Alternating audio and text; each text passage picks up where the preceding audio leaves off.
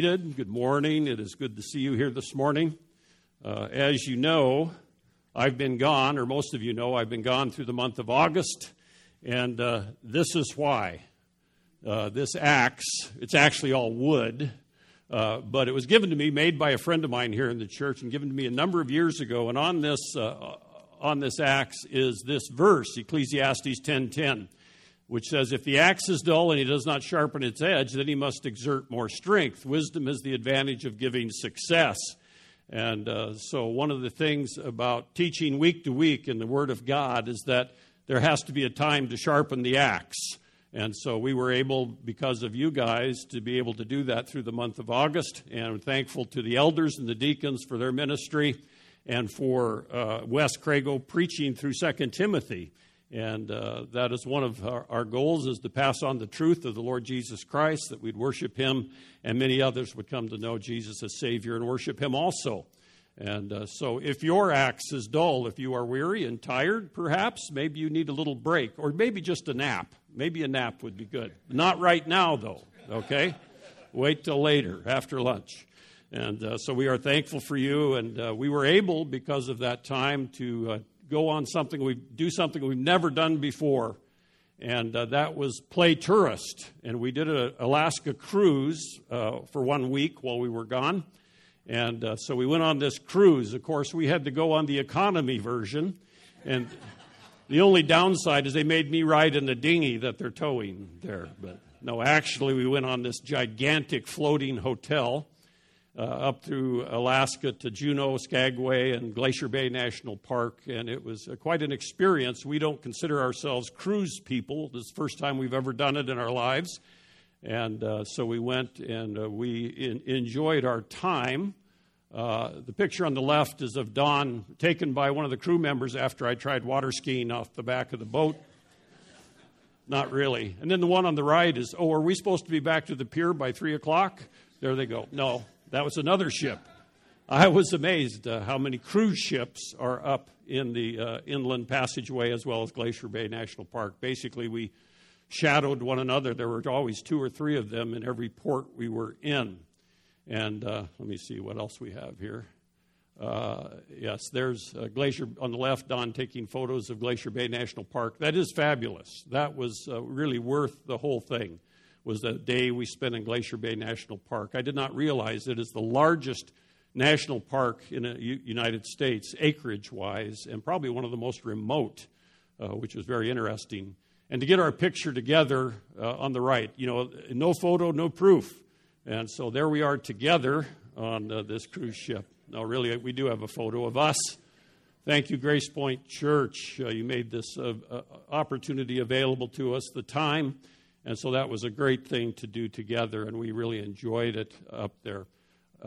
We also came home for a couple days after the cruise, went to Montana to a granddaughter's birthday, and we spent 4 or 5 days over there with our grandchildren, who are all energy infested.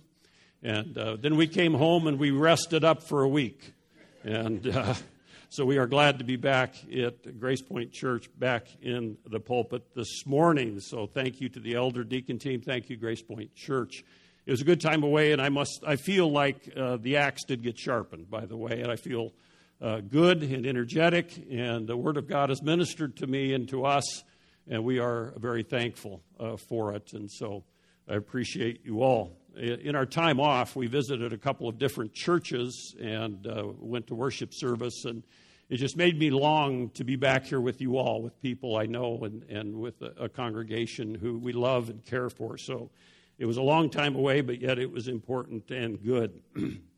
One of the things we noticed on that particular ship, I quit calling it a boat because I guess that's not a correct nautical term. It's a ship, but there were 4,000 passengers on this ship and 1,700 crew members. And what I noticed was that the 4,000 passengers really didn't do any work. Have you noticed? I didn't do anything. I mean, if I could have gotten them to carry me down to dinner, I probably would have done that, That's about the most energy or exercise you get on a ship, unless you really are purposeful about going up on the track on top and doing all the events. But I also noticed it was a very artificial environment. If you've been to Disneyland, you know that's an artificial environment, any of the Disney properties. And I believe cruise ships, what really struck me was it's very artificial. I mean, they have a schedule every day. You can be involved in all sorts of seminars and classes and events and just tons of stuff. I found that most of our challenges was to avoid the jewelry and perfume salesman. That's my biggest challenge on that ship, because there's a whole mall of shops. And, of course, we stayed away from the casinos, but they make it very easy for you to spend money on one of these trips. But it is also an artificial environment. It's supposed to really make you feel happy. But the longer we were on board and just overhearing some conversations, observing some people who were together and talking to other people about their life's events, there was a lot of unhappiness, and even what we noticed, some tension between some people on board the ship. So it wasn't a perfect environment at all.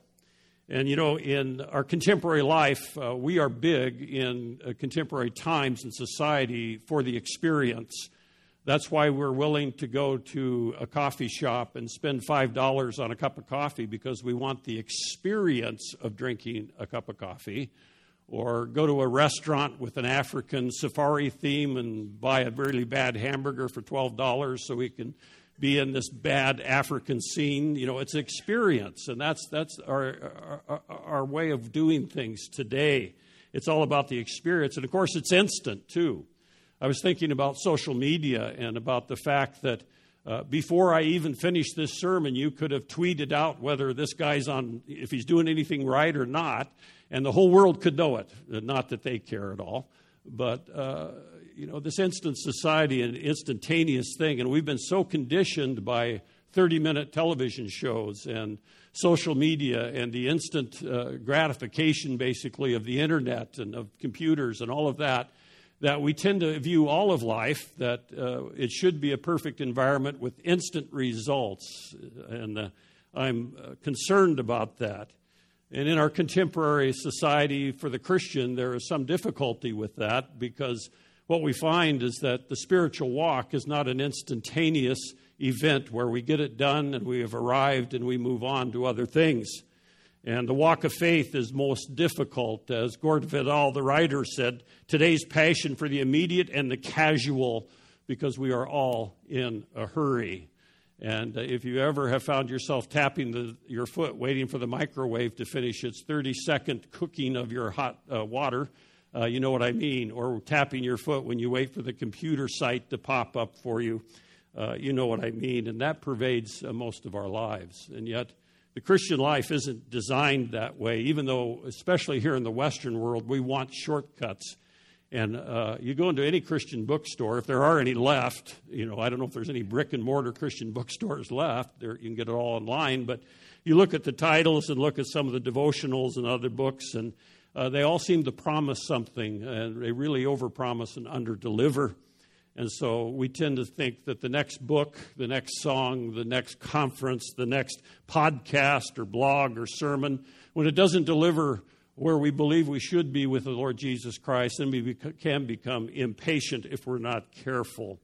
Well, in the Old Testament, there were people who walked the pilgrim pathway. Israel was commanded by God in the Exodus to go to Jerusalem 3 times a year for 3 festivals, and they would go up to Jerusalem and they would walk, and it was an arduous journey. There was no quick getting there, up trails that were dangerous and rocky. And they would go up because Jerusalem topographically is the highest city in Israel. And so we are going to look at what they would sing, because they would sing as they went along the way. Traveling to Jerusalem would bolster their confidence and their courage and remind them of why they were going and who they were and why God was doing this with them and for them. And so today we're starting a 16-part series on the Psalms, out of Psalm 120 through 134. If you take your copy of Scripture and turn to Psalm 120, it's almost in the middle of your Bible. In fact, about 2 pages back is the center of the Bible, the center verse of the Bible. And in this upcoming election year, I just want to remind you, the center verse of the Bible is in 118, verse 8. The shortest psalm was Psalm 117. The longest psalm, of course, is Psalm 119, but the middle of the Bible is Psalm 118:8. Just a reminder, this is free. This is a footnote. This is a sidelight, just free today for you to remember in 2020 as we face national elections. Verse 8 of Psalm 118, it is better to take refuge in the Lord than to trust in man. It is better to take refuge in the Lord than to trust in princes. That's the center verse of the Bible that you hold in your hands. But Psalm 120 through Psalm 134, you'll see the inscription in your Bible. It might be variously translated, but in mine it's the Songs of Ascents. The Songs of Ascents, or the Pilgrim's Songs, or the Songs of Degrees is what he's talking about. But one thing to remember, as we as believers, and if you are serious about your faith and serious about growing in the Lord Jesus Christ, or if you're not a believer and you've never trusted in Jesus Christ for everlasting life, never believed in him for everlasting life, but you're curious, this will be a good journey for you as we ascend, if you will, as we go through these pilgrim songs and ascend, and they're about worship and about who and what God is. There's a number of themes that run through these. But we need to remember, first of all, that the world is no friend of grace.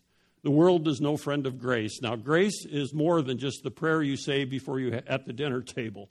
Remember, theologically, grace is grace is the unmerited favor to the utterly undeserving. The unmerited favor to the utterly undeserving. Grace is a theme throughout Scripture, and God's grace is an expression of his great unconditional love for us. And so we are saved by grace. Ephesians 2:8 and 9, of course, tell us that. 2:8 and 9 tell us that. For by grace you have been saved through faith, and that not of yourselves. It is the gift of God. And so that grace, that charis, is what we are talking about. And the world is no friend of grace. In fact, many who name the name of Christ are not a friend of grace because they live in a legalistic system of do's and don'ts, and they don't recognize that God's grace is what and the reason why they have a future and a hope. Remember John 3:16, the only reason we can stand before a righteous, holy God and be found pleasing in his sight is because of what Jesus Christ has done, dying for our sins, rising again on the third day, ascending to the right hand of the Father, where he is our advocate and our intercessor in this day.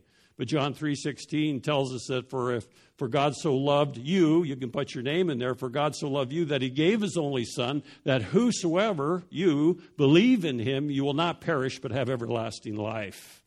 Every time I look at promises in Scripture, I look at the consequence of the promise, whether it's negative or positive. And in that verse, it certainly is positive, isn't it? Everlasting life. Who wouldn't want that consequence?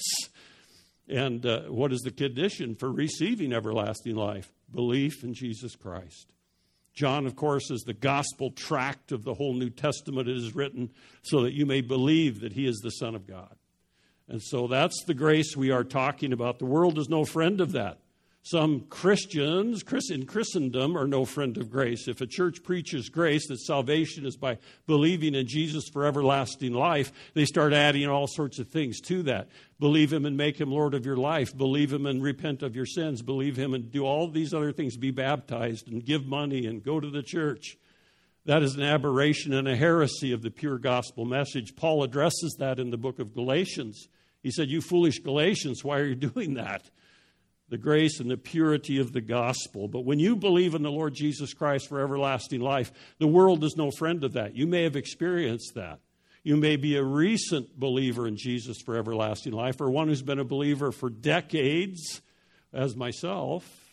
And yet I recognize, because I was an adult when I believed in Jesus, and I moved out of agnosticism and atheism as a college student, and then finally God opened my eyes to the truth of the gospel of Jesus Christ, believing in him. But you know what? There were no crowds gathering around, patting me on the back, applauding, or doing any of that. There were no congratulations.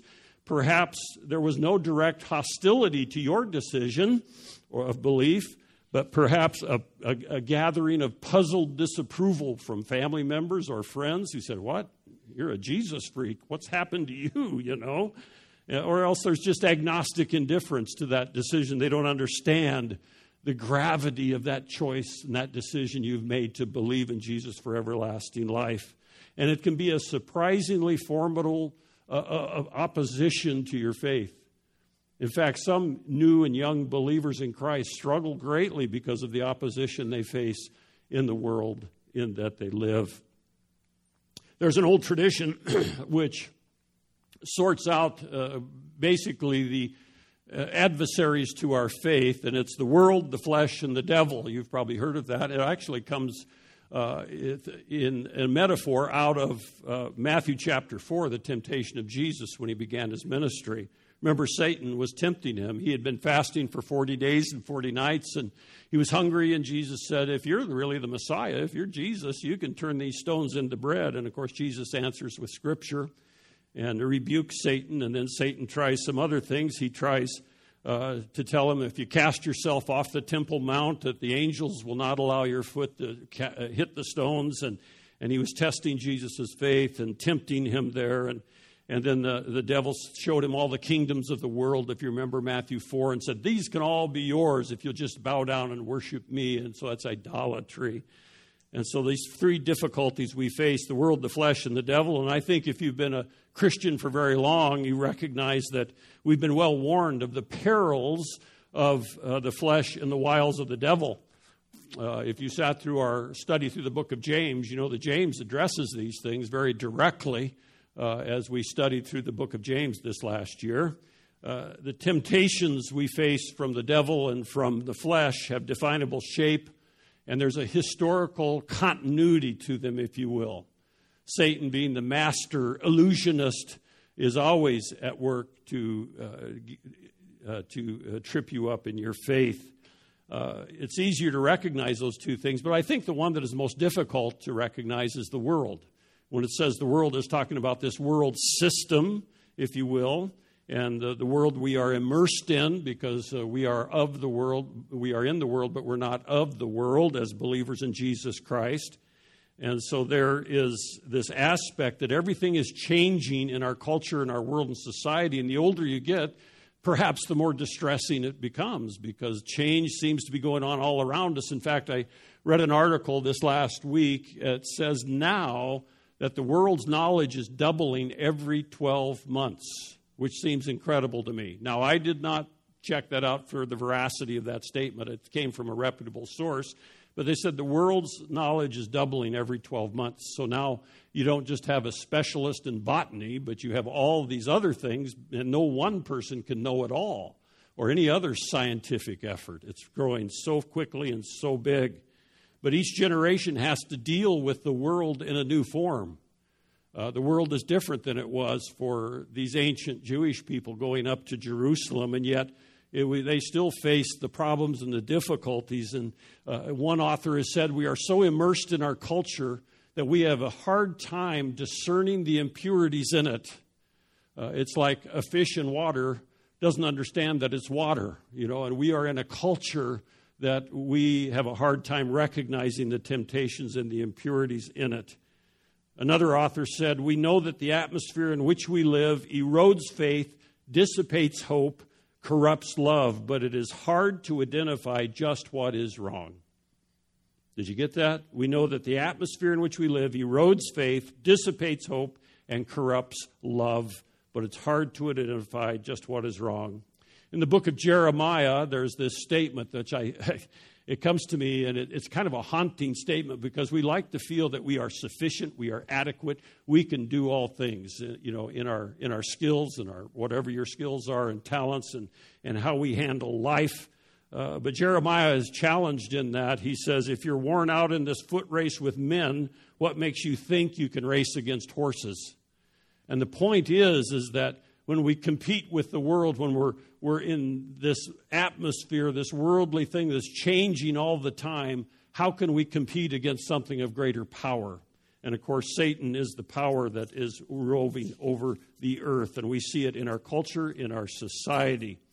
And so this aspect of spiritual growth that we're talking about, and we will be talking about through these 15 Psalms as we go through them. Today is just an introduction. It's like the trailer to the 15 Psalms. And we're not going to exactly exposit any one Psalm today, but we are just introducing them today. But what is harmful to our spiritual growth is this assumption that anything worthwhile doing can come quickly and is acquired at once. That troubles not only me, but many other writers and preachers and you perhaps, that sometimes we live in this atmosphere of thinking that we can acquire spiritual maturity all at once and quickly. It's every week I probably get a mailing from some ministry company on basic church issues, whatever they may be, promising that if I'll just buy their program, that there will be quick solutions to complex problems. You know, buy our program or come to our seminar or buy our book, and here's 3 easy steps to staff Awana. There, Dave, we should buy that one for you. So, you know, and I've just become a bit jaded about all these promises coming across my desk in that. Eugene Peterson wrote one time, "It is not difficult in such a world to get a person interested in the message of the gospel, but it is terribly difficult to sustain that interest. Millions of people in our culture make decisions for Christ, but there is a dreadful attrition rate. Many claim to have been born again, but the evidence for our mature Christian discipleship is slim. In our kind of culture, anything, even news about God, can be sold if it is packaged freshly, but when it loses its novelty, it goes into the garbage heap. There is a great market for religious experience in our world. There is little enthusiasm for patient acquisition of virtue, little inclination to sign up for the long apprenticeship in what earlier Christians, generations of Christians, called holiness," unquote. And so that's his analysis of that. And that's exactly true. Our Christian faith in our time has been captured by the tourist mindset, especially in the Western world. And when we were on that cruise ship, we were simply tourists. And every stop, they had outings. You could go on excursions, and you could go salmon fishing. You could go up to the glaciers. You could go up all sorts of things. Go on the train, all these things. And some of you know that because you've been up there. And we were tourists, and we just wanted to see the sights. And sadly, I think there are people today who name the name of Christ who just want an easy tourist-like experience in Christianity. Just show me the next video or the next film or the next book or all of that. And so the question remains is, are we tourists or are we pilgrims? Tourists or pilgrims? And there are 2 descriptive terms in the New Testament which describe one who has believed in Jesus Christ for everlasting life and is following him for everlasting life. The 2 terms are the English words disciple and pilgrim. And we're familiar with disciple. The Greek word is mathetes, and it means a follower or a learner. A disciple is a person is a person and a people who spend our lives apprenticed to our Master Jesus Christ. We're always growing, learning relationship with Jesus. When we were on that cruise ship, I did not learn a thing about that ship. I was not apprenticed to anybody on that ship. I was just doing my own thing. You know, about the biggest thing I learned is it's not a boat, it's a ship, and there is fore, and there's aft, and there's port, and there's starboard. Okay, that was it. I know nothing about the engines, the propulsion system, about guiding the ship. I was not a disciple of cruise ship business, and I was simply a tourist. A disciple, though, was a learner, and not in the sense of an academic classroom necessarily. As important as knowledge is, and all you have to do is read the Apostle Paul when he talks about the mind and the importance of the mind, because our actions spring out of how we think and what we know, and James even talks about that. But it's not all an academic classroom, but rather it's the sense of a work site of a craftsman. Now, some of you are great craftsmen. You have learned a trade, whether you use it in your day-to-day job or perhaps it's something you've acquired, whether it's welding or carpentry. All these skills, business, accounting, farming, all of these things you have apprenticed at some point with somebody who knew more than you did and taught you those goals. And we only acquire knowledge about our master, but importantly, we acquire the skills of faith from our master. That's why on this Sunday morning, if you're depending on 40 minutes of instruction out of the Word of God per week, and that's it, you are going to be sorely disappointed, because you need to apply yourself to and allow the God to apply the Word to walk in His truth. And so mathetes is a follower, a learner. It's a lifelong process of acquisition. It is a lifelong process. It's one of the reasons many people do not finish well. They give up. It seems too hard. It's not instant. And I think if you've been in church families for very long, you know people who have dropped out. You know, they have started strong and they've had this zenith of their faith and excitement, and then they disappear. And they either wander from church to church or go to churches that don't teach the truth of the Word of God, or they don't go at all. And we all know those people. And I have to trust God with them that He will finish what He started if they truly are believers in Him for everlasting life. The second word is pilgrims. Parepidemos is the Greek word, and it means exiles on the earth. It's used in Hebrews 11:13 of that chapter about faith and about, we call it the heroes of the faith, but it's really God's faithfulness to them. Strangers and exiles on the earth, it's that word parepidemos. 1 Peter 1:1, chosen exiles. 2:11 of 1 Peter, aliens and strangers. That word conveys the aspect that this is not our home. We're resident aliens. We do not really belong here in the long run. We are moving towards something else. We as Christians are pilgrims. That word tells us that we are a people who spend our lives going somewhere. We are going to God. We are going because the pathway for getting there is Jesus Christ. Remember Thomas in John chapter 14, when Jesus informed them again that He was going away. He said, "We do not know where you're going. How do we know the way in which you are going?" And Jesus' response in chapter 14, 5 and 6, He said, "I am the way, the truth, and the life. No one comes to the Father but through me." The exclusivity of the Christian way is only one way. There are not many ways to God. There is one way, and that's through the Lord Jesus Christ. We are on a pilgrimage, my friends. We are not on a cruise. In the church, in the Christian life, together, separately, we are not on a cruise. It's not a perfect environment yet, but we look forward to the perfection of being with Jesus Christ. And so that is why the writer of Hebrews defines this pilgrimage in chapter 12 of Hebrews.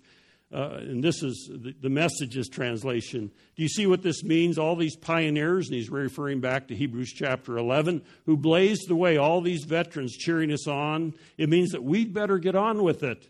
Strip down, start running, never quit. No extra spiritual fat, no parasitic sins. Keep your eyes on Jesus, who both began and finished this race we're in. And many others before us who followed Jesus have finished well. You may have heard the last few weeks there are some well-known people who named the name of Christ who have not finished well. One young man who just denied his Christianity. And I don't think he knew what the true gospel was to begin with. But it has affected so many people. So whatever the cost, we want to finish well and keep going.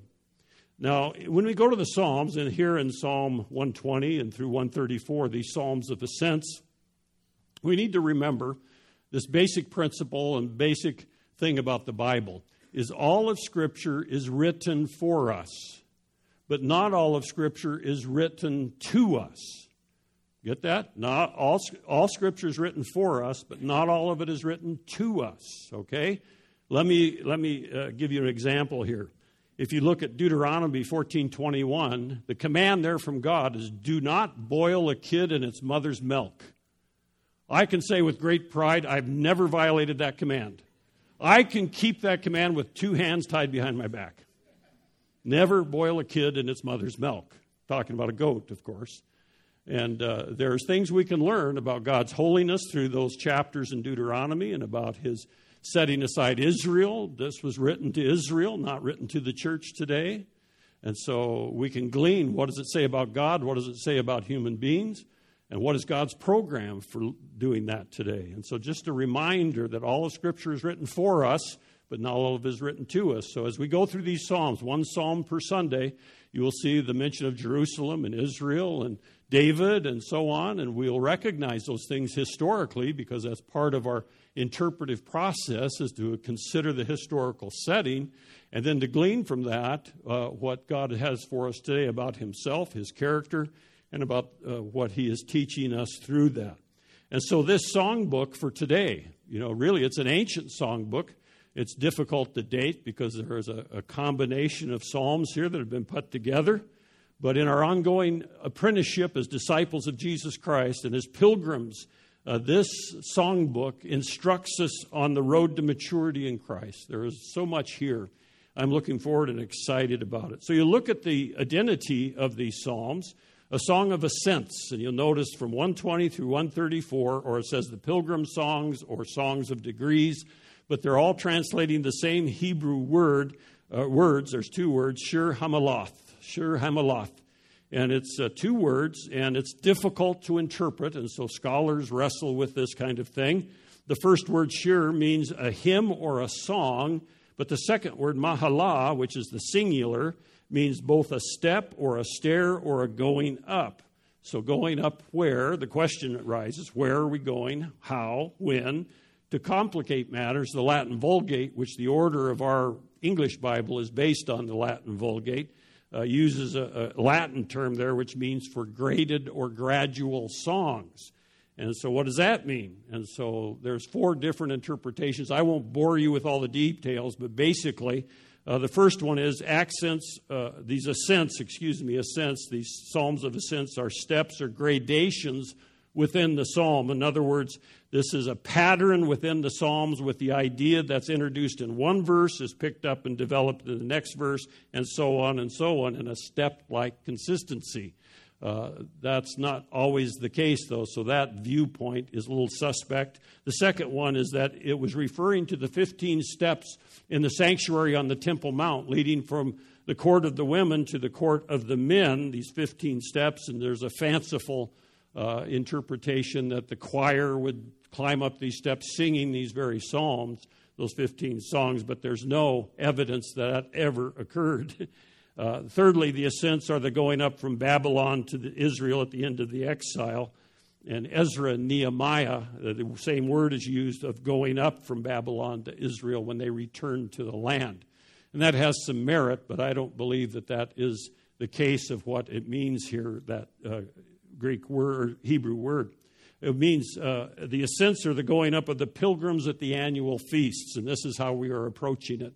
I believe these psalms were sung probably in order as they went up from the villages, the towns, their farms, as they went up each year on the way to these annual feasts. They went at Passover, Pentecost, and the Day of Atonement. Passover in the spring, Pentecost in the summer, Day of Atonement in the fall. And they would go up and they would sing these. They would go up as family members, as families together and tribes. And these groups of people would go up to Jerusalem to worship and to fulfill the responsibility for Jewish people to go up to Jerusalem to worship God.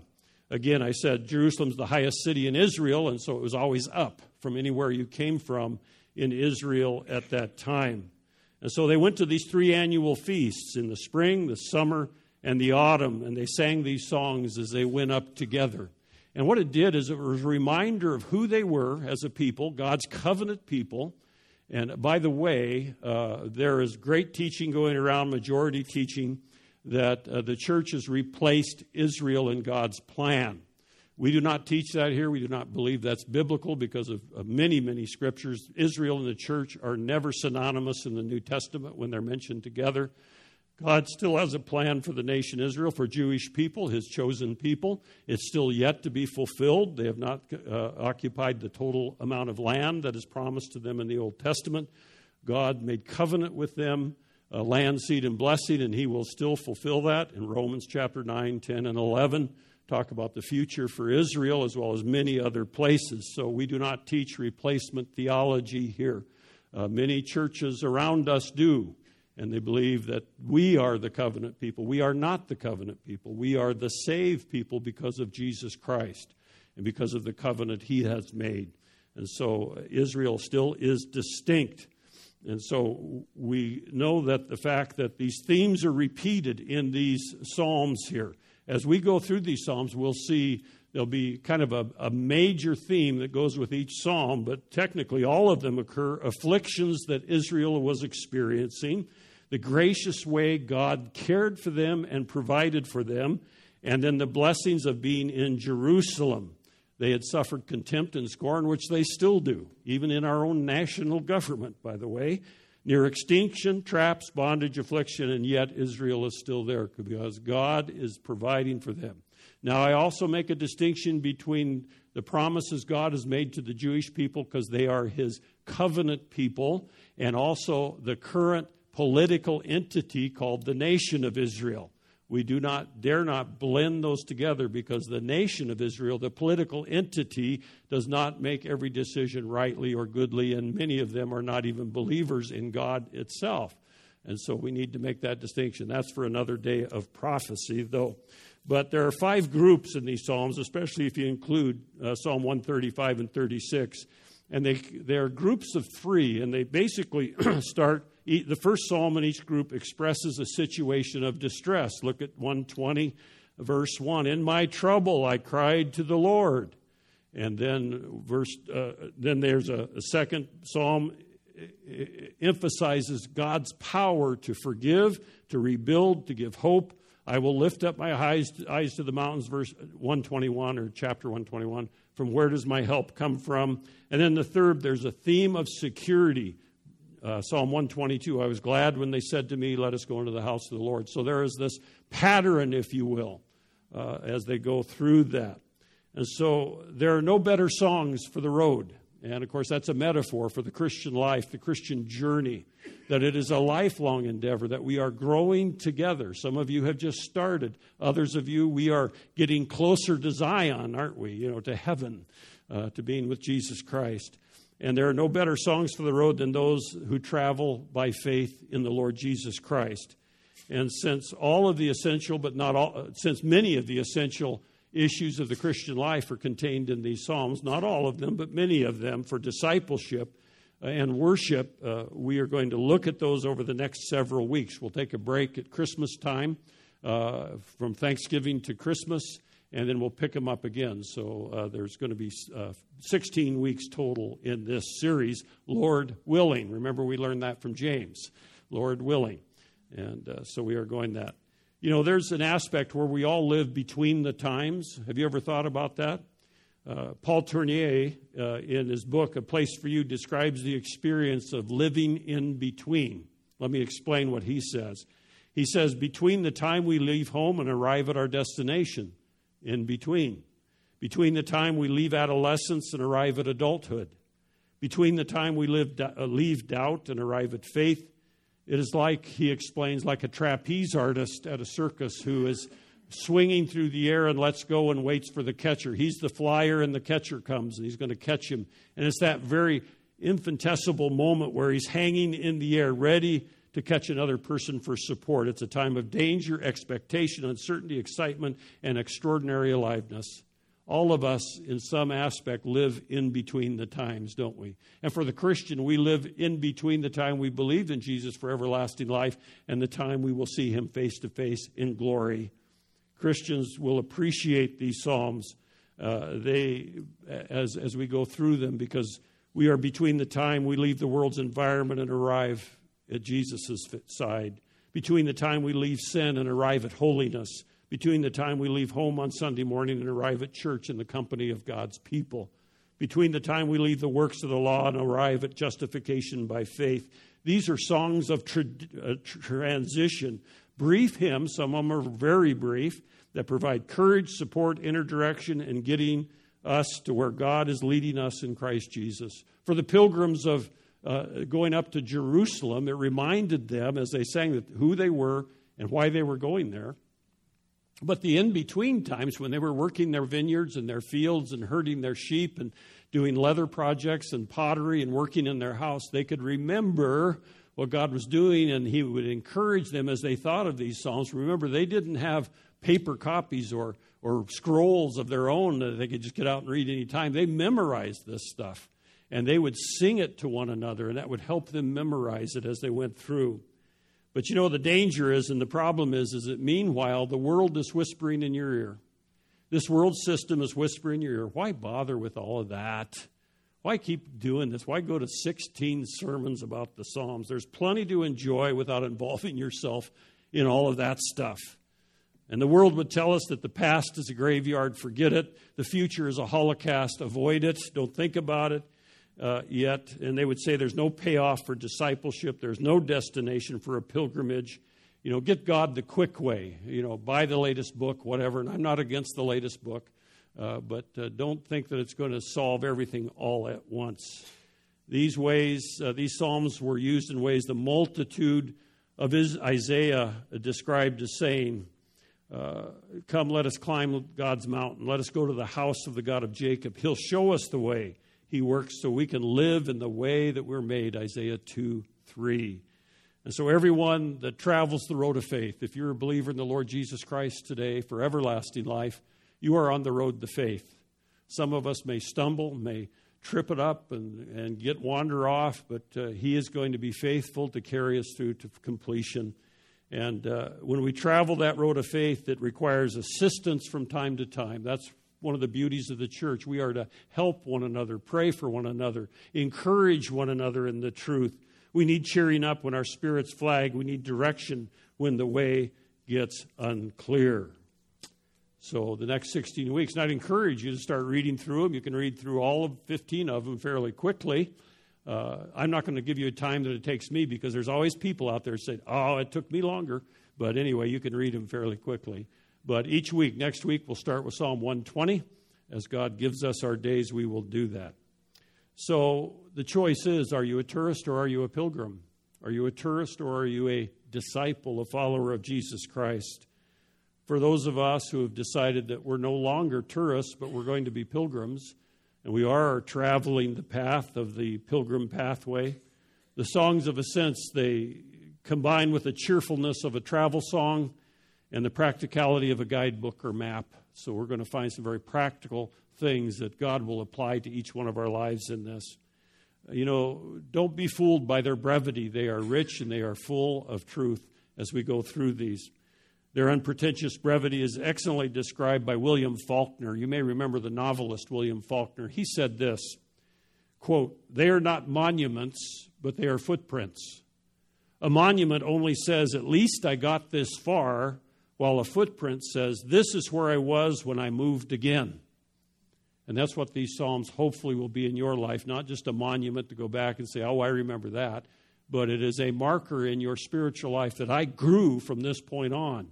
I can look back and see my footprints in that psalm, in that time, but I'm going beyond that. I'm still on this pilgrimage, on this travel. Let us pray. Heavenly Father, thank you for this morning, and thank you for your word. Thank you for the people you used to write down these beautiful and wonderful psalms. Thank you for your people in Israel who would walk up the pilgrim pathway to Jerusalem 3 times a year. And they would sing these as they go. They would memorize them. They would encourage one another with these songs. And Lord, and remember your great and gracious care of them. And we thank you and praise you for your holiness and your perfection and the fact that we as weak human beings and those who have difficulties in our spiritual walk, that you know that and you are carrying us through to completion. And we pray that we be sensitive and yielded to your Holy Spirit in each day and recognize that you are with us. You never leave us nor forsake us. Thank you for this morning. In Jesus' powerful name I pray. Amen.